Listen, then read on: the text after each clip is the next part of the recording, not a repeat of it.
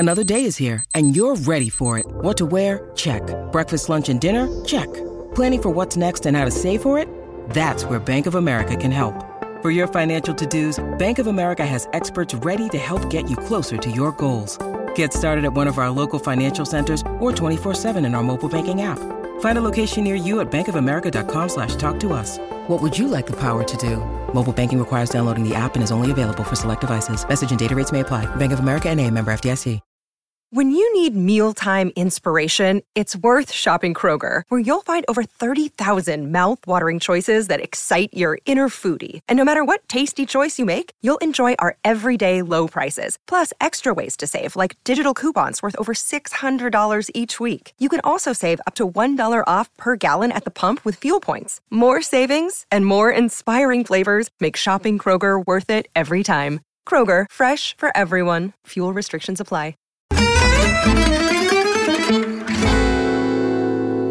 The following is a snippet of an exclusive members-only podcast episode for our Patreon Chronicles Tifosi.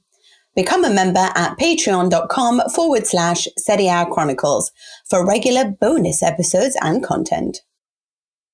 Although I'm not trying to shame him, that sounds so awful, but I'm just saying, like, I was quite surprised, but there was a lot of fight in Salernitana. I feel like this is a team that if it plays like that consistently, can maybe save itself, to be honest with you. Like, I always refer to them as the worst team in Serie A, and I don't know whether it's them or Verona, but I think both of them have actually a lot of fight in them. And this is what I really like about Serie A. I think that there's no great team. Well, maybe Inter is a great team, but we're not saying that at the moment.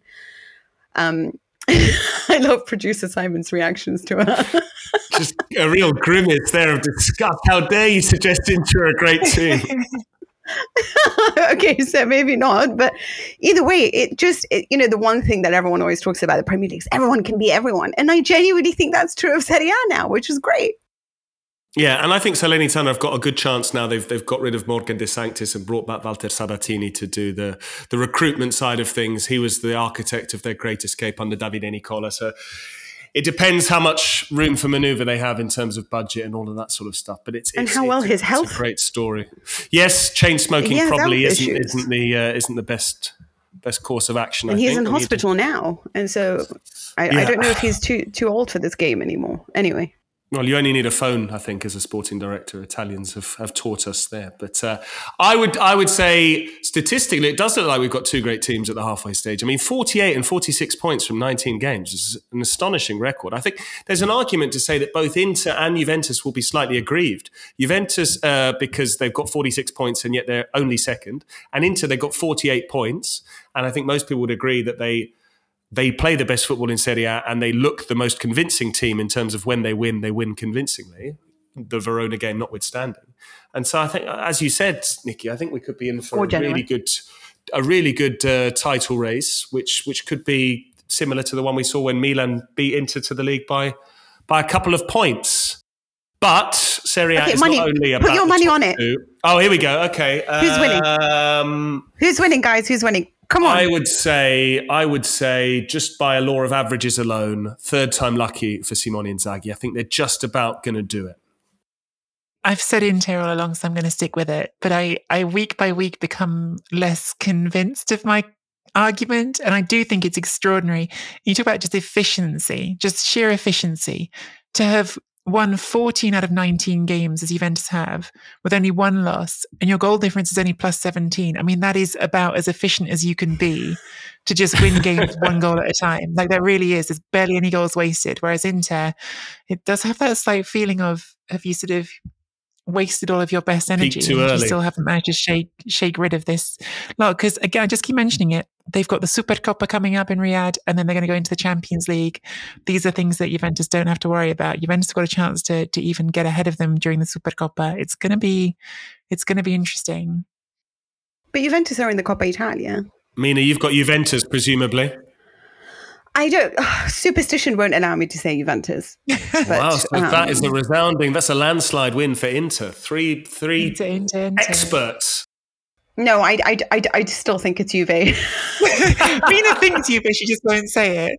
Yeah, I mean, listen, honestly, if Çalhanoğlu looks so exhausted at this point in the season, and I just know Inzaghi, and I know he's not going to throw on all the others, he's not going to give people chances, and it's going to be Di Marco until he has another injury, and it's going to be Lautaro Martinez. And here's the thing, the market will change things. If Juve do get a midfielder, and if Inter somehow manage to get rid of Sanchez and bring in an actual striker that can replace, I don't know if that's going to happen, but the way that they're going now, I think Inter's going to be gassed pretty soon.